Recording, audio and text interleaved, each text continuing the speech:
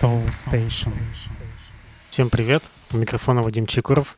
Начинаем очередной подкаст Soul Station. Сегодня 10-й, юбилейный, да. Вот и по такому случаю в гостях Александр Ашбель у меня, музыкант, музыкальный обозреватель. И мы сегодня решили подвести итоги 2021 года. Может быть, немножко с опозданием, но с другой стороны, наверное, год немножко уже позади остался, и на него можно взглянуть беспристрастным взглядом. Там кто-то в ноябре подводил итоги зачем-то, кто-то в декабре, вот, а мы в январе 22-го спокойно подведем. Саша, привет, тебе слово. Привет, дорогой Вадим. На самом деле есть самые скорострельные ребята, которые называются Грэмми. Они обычно любят в конце сентября подводить итоги, точнее, они говорят: все, ребята, стопэ, все, что не вошло, на следующий год. Поэтому, например, какой-нибудь там альбом Аббы будет номинирован на 23-й год. Вот. А я, когда принял твое приглашение, я подумал, естественно, о концепции. Нельзя же просто так там накидать треков и идти к тебе в гости. Надо, чтобы специальная была какая-то история. И я подумал подвести итоги не просто там с января по декабрь, а немножечко в другом ключе. Дело в том, что когда год заканчивается, вот когда вот эти все ребята во всяких... Раньше это были журналы, теперь паблики и прочие там блоги. Когда они там думают, ну, как бы я не буду 27 декабря там, типа, все собирать и ждать этих музыкантов, я подведу итоги в конце ноября.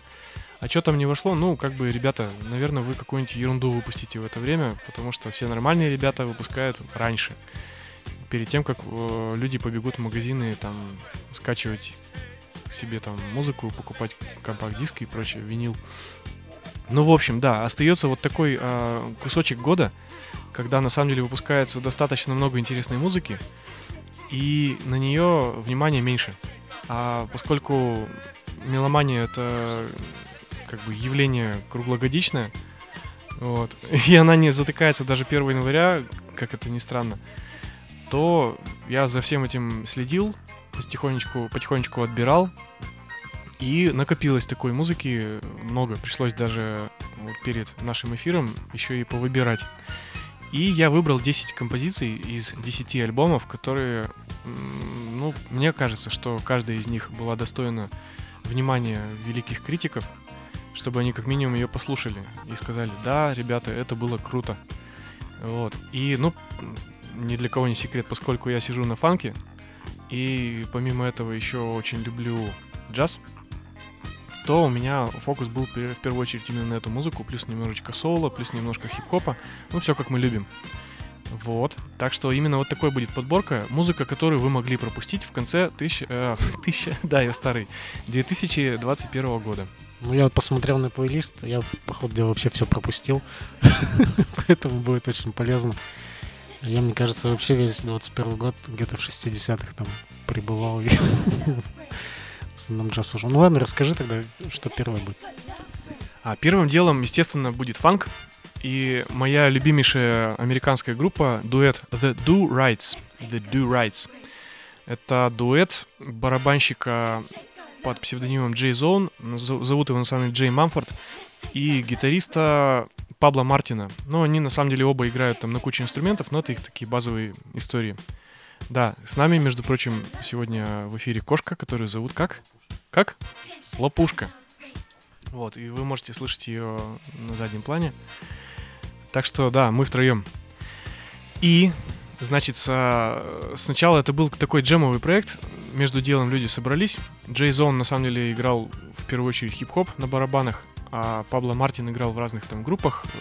Вот, и они решили поджемить. И так у них это хорошо получилось, что сейчас это одна из самых плодовитых фанк-групп современности. Они за 6 лет выпустили 6 альбомов. Это очень завидный результат. И в 2020 году у них был такой ковидный альбом, который назывался Funky Bad Times.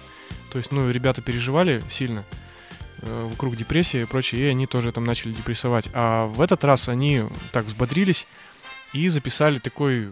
Ну, он не сказать, что прямо там разрывает шаблоны, но очень такой крепкий, хороший кочевый альбом, который называется он Pressure, то есть давление. Ну, то есть давление люди до сих пор испытывают, но работают под давлением они отлично. Вот. И На этом альбоме 6 композиций на виниле, и для цифрового релиза они записали еще отдельный трек с участием человека по имени Элсон Нашименту из оркестра Сан Ра. Великий музыкант, покойный ныне. Вот, а Насименту жив, слава богу. В общем, они вместе записали композицию, которая называется The Sun, собственно, солнце. Так что солнце восходит, ребята, или, не знаю, заходит, когда вы это слушаете. И мы начинаем.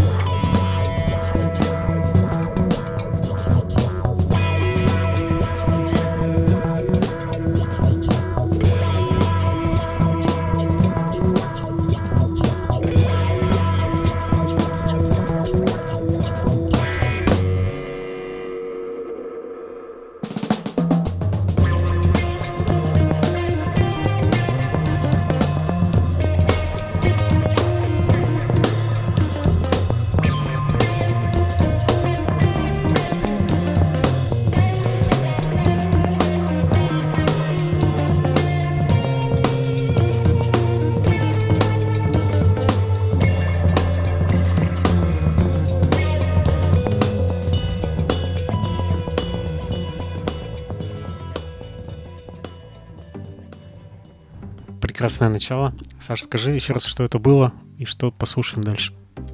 Мы послушали фанковый дуэт The Do Rights и трек с их последнего альбома, который называется Pressure. Далее немножечко хип-хопа. Мой любимый хип-хоп 90-х годов, который... Некоторые проекты уже, к сожалению, можно сказать, что закрыты или там не работают, распущены, а некоторые молодцы до сих пор держатся.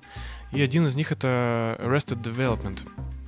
Группа, не сказать, что самая известная из этого движения, то есть, для ориентира, что я называю движением, это Tribe Called Quest, De La Soul и вот еще несколько групп. Вот. Arrested Development достаточно быстро ушли в тень еще в 2000-х годах, но периодически собираются.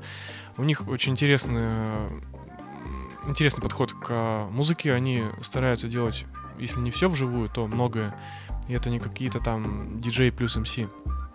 То есть все гораздо сложнее. Вот. И альбом они выпускают сейчас регулярно где-то раз в 2 года. И в конце ноября, если я ничего не путаю, у них вышел альбом, который называется For the Fucking Love.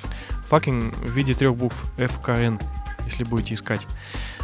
И вещь с этого альбома, которая называется Never Had Your Back. Наверное, такой самый известный персонаж из этой группы — это MC по имени Speech, то есть речь. И, в общем, он здесь, слава богу, присутствует. Он вообще бодряком, мне кажется, ему уже хорошо за 50. Ну, в общем, как и другие бойцы типа НАСА, правильно говорить, и других героев 90-х, он до сих пор в седле, чем очень радует.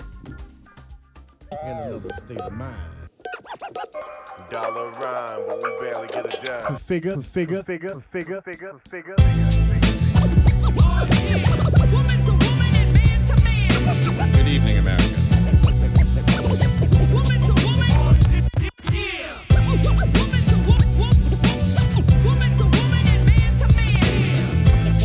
Good evening, America. This is your president. These 52-year-old bones, I hear creeks without water flows. Hip-hop pro, but would never know songs my 23-year-old daughter knows. She plays artists I dig, I ask, who is that kid? Her answers are inaudible. Little this or that, named after Miles and Gas. Mumble rap, speaks a trap, and every week there's an all-new batch. So I just relax and let her do her, cause I prefer to defer to black girl magic. Plus all the things me and my queen put into her. Life's a blur, I remember when she was young, all the lessons that did occur. Teach her about bees and birds and streets and curbs and dreams deferred. Langston Hughes and Mary McKeever, Angela Davis, facts that combat the narrative that we're doomed as blacks and nothing can save us. Freedom fighting is the proper behavior. I tell her, you're a black queen and you're not a bitch, and nah, you are not a vixen, nah, you are not a trick bitch, nah, you're nobody's quick fix, nah, America's never had your back, no.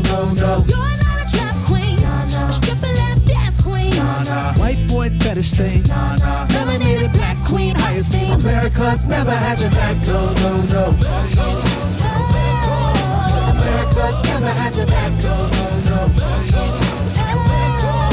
America's never had your back. Stop your bullish, get off your pulpit. You've been a pit bull to black women, the fullness of what you done in the slave shacks back in the wilderness, having your way with women to little girls, they childrenless, breaking in entry centuries of souls, thrown in manure pits. Then you pitted your unwanted light kids against the darker kids. Now we're conditioned to keep sparking this, hating our own women, intimacy divisions and indecisions, relational confusion, materialistic dilutions, and all of this because of your intrusions. No wonder we all came to the conclusions that black lives don't matter. Murder of Breonna Taylor, black blood that splatters America, constantly failing us. Give reparations, give a separate nation. No more diversity talk, it's a black situation. And stop degrading our dear sisters on TV stations. You're a black queen and you're not a bitch, and you are not a vixen, you are not a trick bitch, you're nobody's quick fix, America's never had your back, no. You're not a trap queen, a stripper lap dance queen, White boy fetish thing, melanated black queen, highest esteem. America's never had your back, no. America's never had your back, no. America's never had your back, no. America's never had your back, no. America's never had your back. America's never had your back, but they love to have your backside. They're infatuated with that. They loving your full lips, your melanin darkness. On them, they display it. On you, they dismiss it. And all of this madness, sadness could easily be reversed if black queens were seen as God's packages and nurtured. We see what you've done to the people that was first here. Us rising up is your worst fear, America. I know you heard what the president said. You're a black queen and you're not a bitch, and you are not a vixen, you are not a trick bitch, you're nobody's quick fix, America's never had your back, no. You're not a trap queen, a stripper lap dance queen, White boy fetish thing, melanated black queen, highest esteem. America's never had your back, no. America's never had your back. America's never had your back, no. Brand new music, blasting loud. America's never had your back, no. This goes on to our daughters. America's never had your back, no. America's never had your back. We got it. America's never had your back, no. Black girl magic. That's what I told you. Очень клевая песня. Вообще люблю такой хип-хоп веселый. Мне кажется, вот сейчас мало, совсем редко что-то такое попадается. Да, на самом деле, по поводу хип-хопа, который испортился окончательно, ну, типа, знаешь, старческое ворчание, вот эти вот раскрашенные мальчики там с какими-то сардельками на головах. А на самом деле, вот когда смотришь какие-нибудь итоги года от того же Грэмми несчастного, то почему-то хоба появляются какие-то нормальные рэперы, там Джей Кол, Нас, там и прочее. То есть как бы не вот этими цветными ребятами едиными жив хип-хоп. И даже цветные ребята, на самом деле, какой-нибудь там, как его, 69, он нормально читает. Если ему там за музыкой последить, то там и вообще все хорошо, все отлично. Вот. И джази хип-хоп тоже себя прекрасно чувствует, но чувствует он себя на минималках. Вот мы за кадром говорили, за эфиром, что все вот эти вот герои 90-х, они немножечко вынуждены поприжаться в бюджетах, поэтому стиль остается, а звучание немножко попроще. Но, тем не менее, все это мы любим. Дальше идем, и еще один фанковый трек в моей подборке. Если помнишь, я сказал, что Do Rights одни из самых плодовитых фанкеров. Так вот, нифига подобного, потому что есть группа, которая их просто как стоячих уделывает, и вообще всех уделывает. Это американский проект, называется Scary Pockets. Это проект, который в 2017 году собрал пианист Джек Конте и еще несколько его товарищей, друзей. Они целенаправленно начали играть кавера на поп-музыку, на фанк, на соул, там, на хип-хоп, на все что угодно, вот все, что им нравится. И старое, новое, там, попса, стиль какой-то, неважно. И все это они записывали в виде серии видеороликов, выкладывали на YouTube. И там этих роликов, мне кажется, сейчас уже штук 300 точно, а может даже и больше. Вот. И когда там накапливалось очередная десятка песен, они, хоп, и выпускали их в виде альбома. То есть, на самом деле, это не альбом, это просто сборник 10 песен. Так вот, с 2017 года их накопилось уже, чувак, внимание, 24 штуки. А может, пока я это говорю, уже 25-я вышла. Вот, то есть, ну это просто такая графомания. С одной стороны, там бывают очень крутые кавера, очень крутые вещи, но там, конечно, и шлака тоже хватает. Но, тем не менее, они популяризируют фанк, и это очень важно. И помимо этого у них есть такой сайт-проект более серьезный, называется Scary Goldings. Это авторская музыка, джаз-фанк, при участии пианиста Ларри Голдингса, поэтому и название такое Scary Pockets и Goldings. Scary Goldings. И вот в перерывах между вот этими бесконечными каверами они записывают альбомы авторские. И в самый последний день года вышел альбом, который называется Scary Goldings 4. Почти как Led Zeppelin 4. Вот, и там есть что послушать, как всегда, потому что музыканты-то классные. Вот. И я выбрал практически наугад, просто потому что, ну, весь трек-лист прекрасный. И сейчас мы будем слушать вещь, которая называется Cornish Hen. А почему я ее выбрал в том числе? Потому что это один из треков, в котором поучаствовал Джон Скофилд. Великий и ныне живущий, я надеюсь, здравствующий гитарист. Поехали! 1, 2.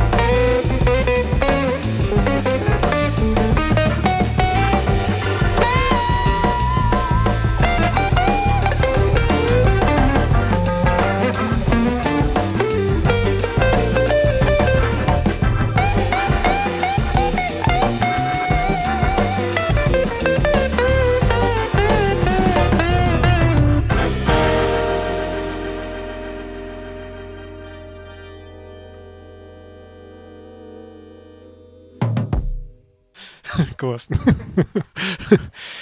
Саша, у меня вот вопрос такой созрел. Ты, поскольку каждый год там следишь и итоги эти делаешь, не знаю, лет 15, наверное, точно. Вот 21 год, он как-то запомнится вот чем-то таким особенным, что вот через 10 лет, там 20, может он как-то выделяться на слух там или что-то вот в этом духе. Когда вот мы слушаем там музыку там 70-х же, например, уже... Ну, когда много ее слушаешь, уже иногда можно попасть там, да, 73-й, там, 75-й. Вот есть что-то такое? И как-то отличается он от 20-го, 19-го? Ну, вот в такой короткой перспективе я бы, наверное, не стал говорить. Единственное, что вроде бы как музыкальные критики отмечают, что в 2021 году, ну, понятно, Америка законодатель мод, что вроде бы как от мейнстрима начал отваливаться хип-хоп. То есть, если смотреть какие-нибудь там альбомные чарты, итоги года и прочее, то там хип-хоп будет там, ну, где-то на вторых ролях. На первых ролях все остальные, то есть нет какого-то там супер нового жанра, который всех умыл, там, убил как диско там в 76-м году. Но, тем не менее, как бы вот это вот сумасшествие по рэперам, оно потихонечку сошло на нет. Если говорить по каким-то маркерам звуковым, стилистическим, то это такая часть общей тенденции, которая, ну, наверное, со второй половины десятых годов идет. Это пресловутое размывание стилей, когда музыкант в первую очередь пестует свой авторский звук, который может складываться из кучи стилей или там из каких-то его из какой-то неправильности какой-то, ну, таких штрихов, которые именно его характеризуют, не стиль, не город, не там какой-то год и прочее. То есть это время индивидуальностей, это время людей сильных духом, потому что второй год подряд люди живут без концертов, и каждый, кто как может, выкручивается. Нет каких-то прорывных решений, там, когда музыканты все ушли в онлайн, никто не ушел в онлайн, это ерунда полная. Ну, имею в виду онлайн-концерты. То есть каждый реально выкручивается как может.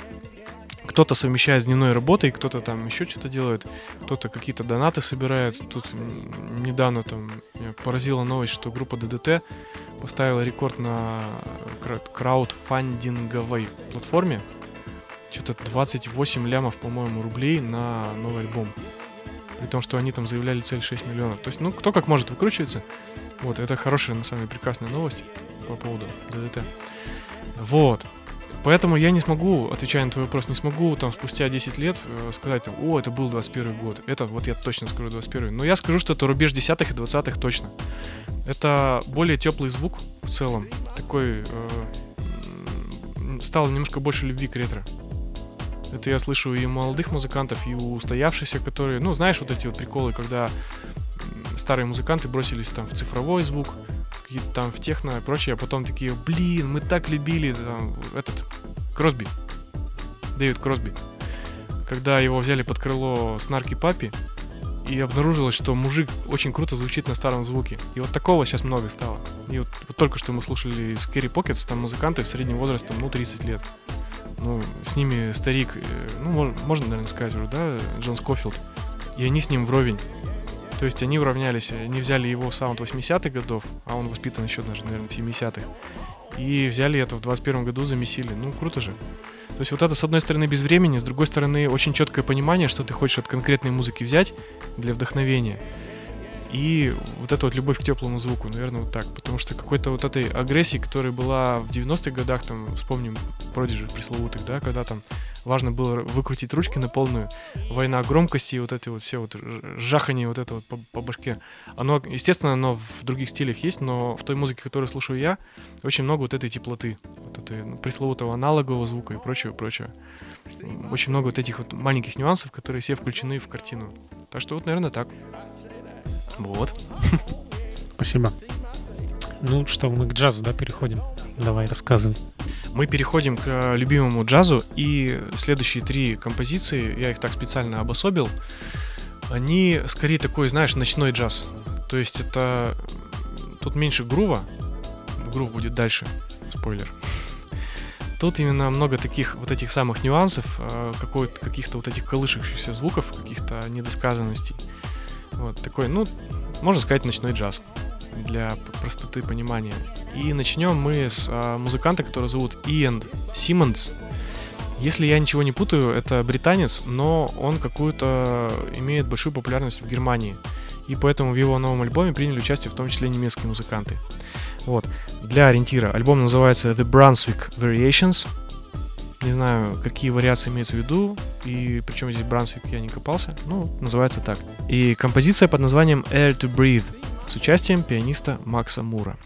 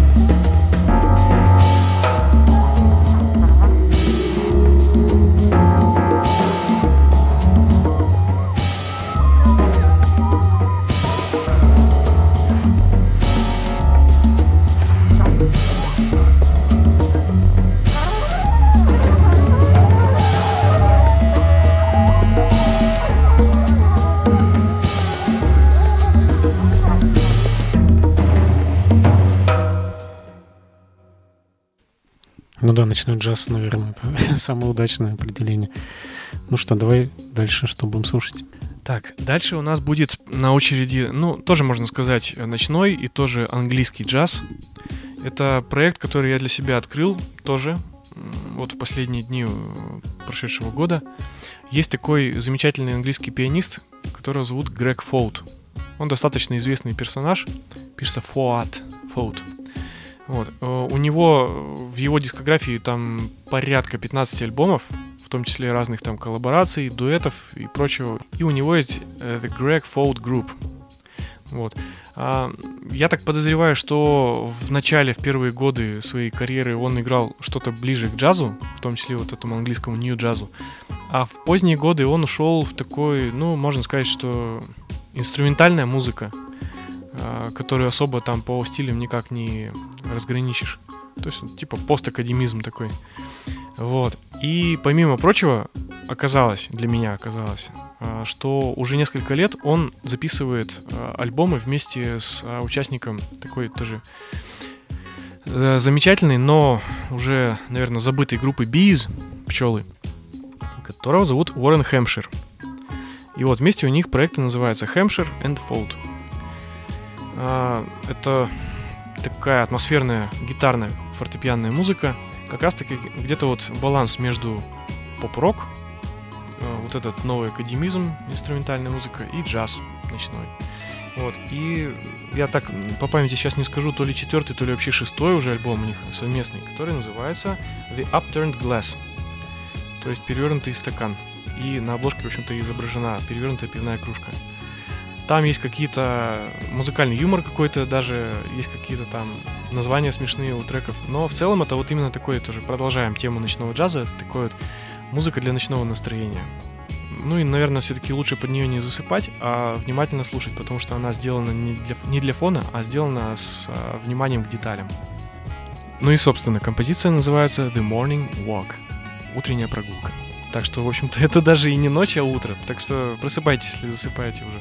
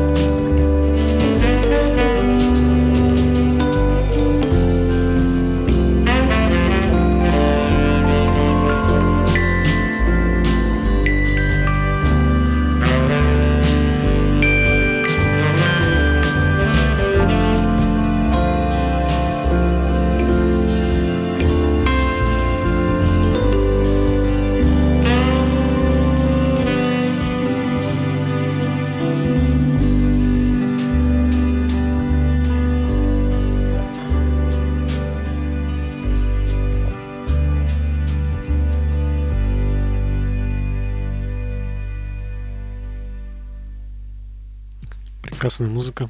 Расскажи, что дальше послушаем. Дальше такой особенный трек. И если возвращаться к твоему вопросу, чем мне запомнится 21 год, опять же, обобщая где-то там года на 3, то это, конечно же, очень классный, крутой подъем российской джазовой сцены.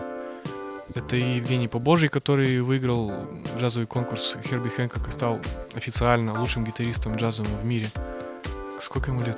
23-25? Ну, парень молодущий совсем.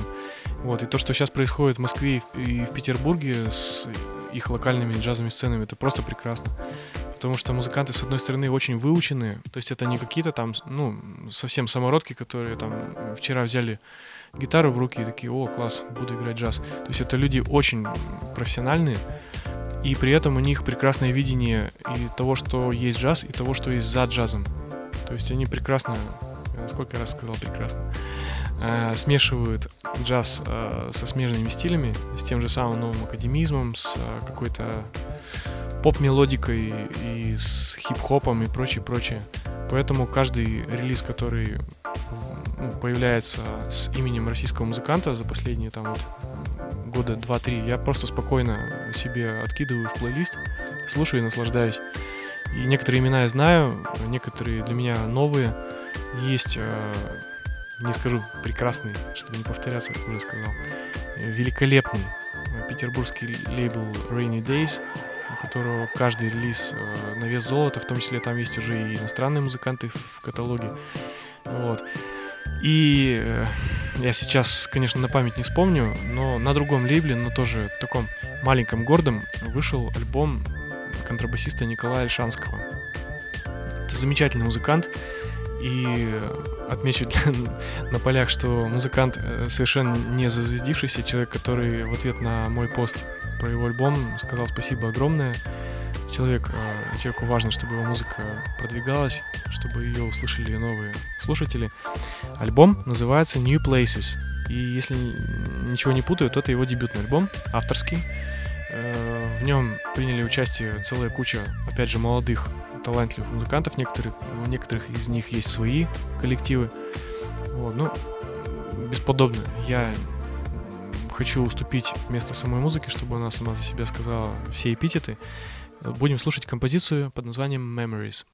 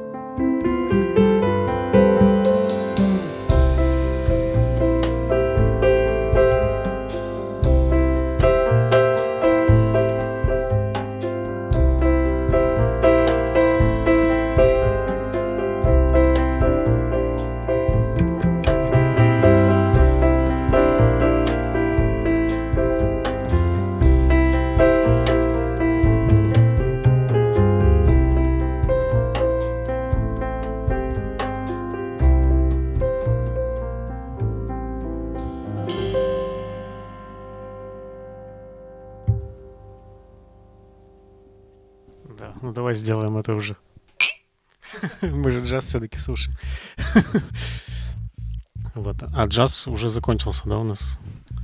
Слушай, ну джаз, мне кажется, вообще всюду уже проник, поэтому он и дальше будет, но уже вот не в таком умиротворенном настроении. Потому что время переходить к следующему тематическому блоку.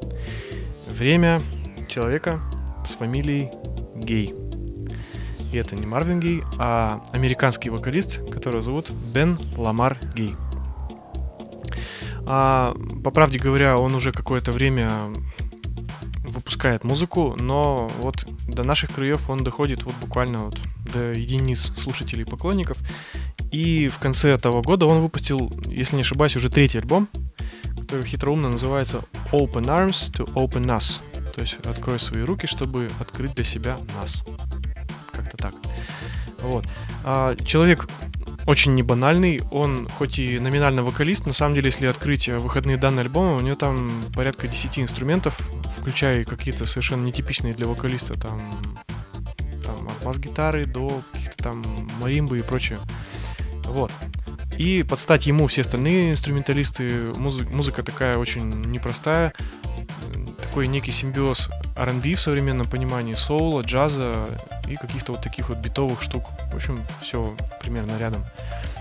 Вот. И слушать мы будем композицию под названием Sometimes I Forget How Summer Looks on You. Вот так вот.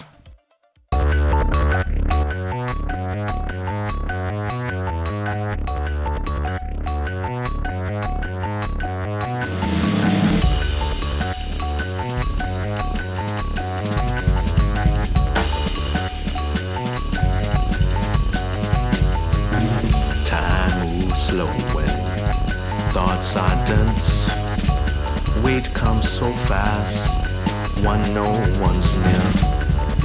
Beat by beat, please, heart get strong, oh, get strong. Yeah,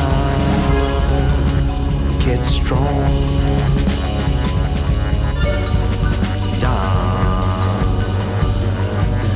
Get strong.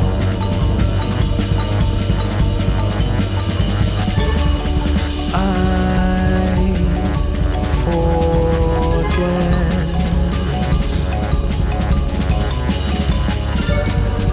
how much you glow.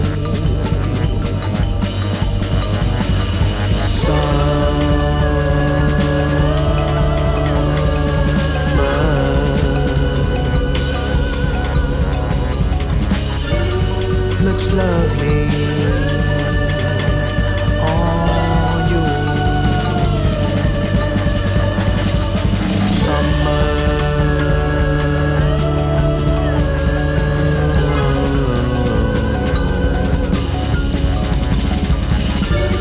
looks lovely on you.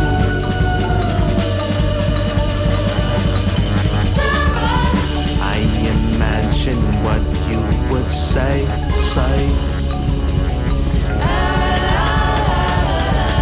Followed by our bodies reacting to your cleverness. Forever and a day. Feeling an embrace that loops inside of glitched out memories. Summer, summer, summer.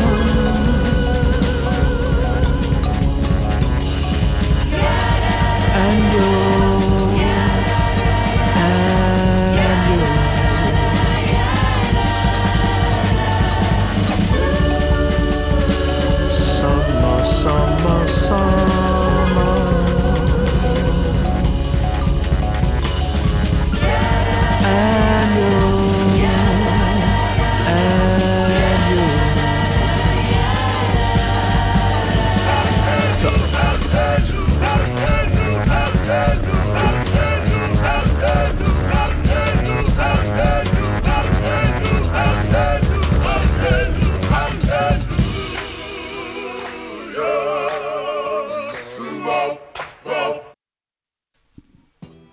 Да, очень круто. Да, вообще все есть. И вообще мне очень нравится, что вот так разнопланово у нас все движется, и прям не терпится дальше, что будет. А мне-то как не терпится. Я, опять же, за эфиром успел немножечко заспойлерить, затизить. Наверное, это трек, из-за которого, в общем-то, у меня и появилась идея сделать вот такую подборку. Это, ну, то есть год уже прошел, я открываю там раз в полгода Facebook, вижу, значит, пост прекрасного Джайлса Питерсона и просто понимаю, это вот что значит альбом вышел, а я его не видел. Как это вообще могло быть? В общем, рассказываю.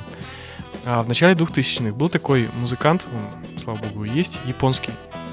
Его зовут, если я правильно говорю, Шуя Окино. Или, по-моему, там наоборот говорится Окино Шуя. Клавишник, любитель джаза, естественно, из Японии. Проект называется Kyoto Jazz Massive. И в 2002 году на лейбле Compost Records у него вышел первый альбом авторский. И я тогда начинал еще работать в музыкальном магазине. И когда я его услышал, у меня просто башка отвалилась, потом на место встала и еще раз отвалилась. Потому что я, правда, не ожидал такого услышать. Такой очень энергичный, насыщенный, при этом красивый электроджаз. То, что сейчас уже называется New Jazz. В общем, неважно. И, ну вот, я полюбил эту запись, и она со мной где-то там вот на подкорочке где-то живет. И тут хопа, и спустя 19 лет человек выпускает второй альбом. Ну, то есть вот 19 лет прошло, чтобы человек... 19 лет понадобилось, чтобы человек собрал свои музыкальные мысли в кучу, собрал впервые живую группу. То есть раньше он делал все сам, программировал, там на клавишах играл. Теперь у него есть полноценный бэнд. Вот. И, к счастью для всех нас, это все молчание затянувшееся закончилось и вылилось в альбом, который называется Message from a New Dawn. То есть, в общем-то, послание из нового рассвета. И здесь все не просто так, потому что под новым рассветом человек подразумевает окончание всей вот этой ковидной истории в том числе. То есть, ну все, уже пора. Пора выдыхать, пора, наоборот, вдыхать полной грудью новый свежий воздух, встречать рассвет. И именно этим мы сейчас и займемся, хотя мы сидим, заспойлю, в вечернее время.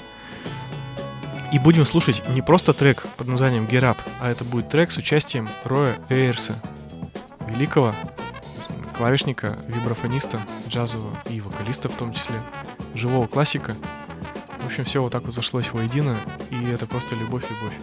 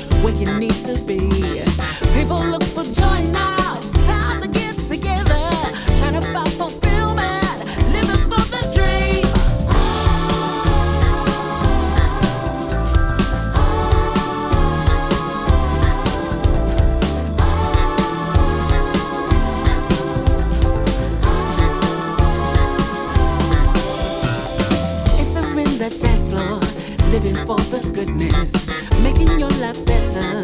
Music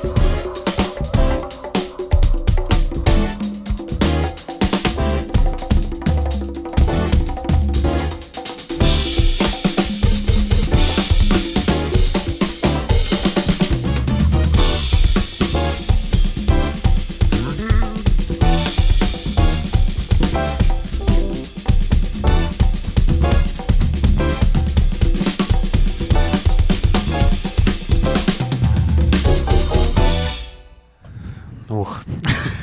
Прям чем дальше, тем больше я улыбаюсь. И вообще я ничего это не слышал. И где я вообще был весь этот 21 год.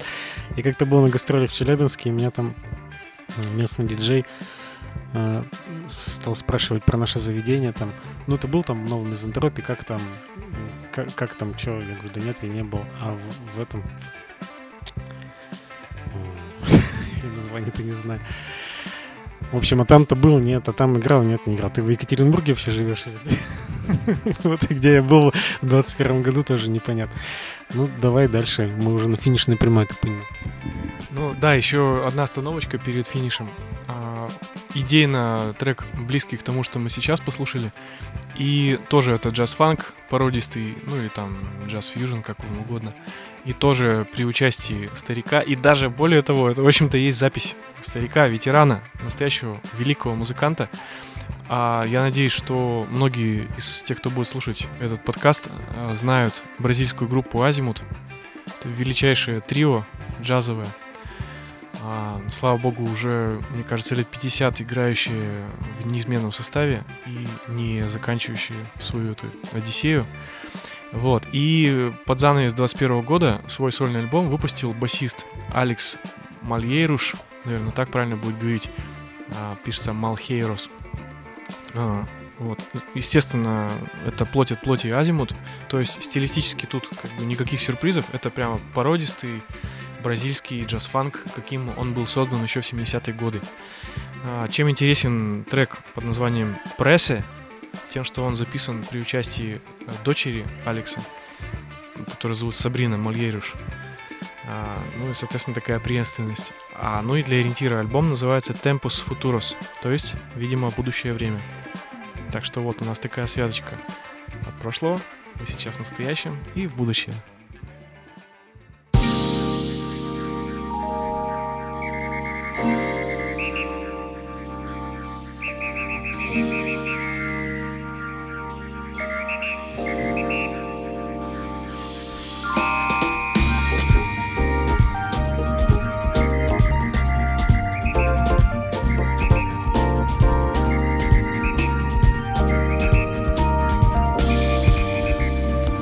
Ba-da-ba-ba.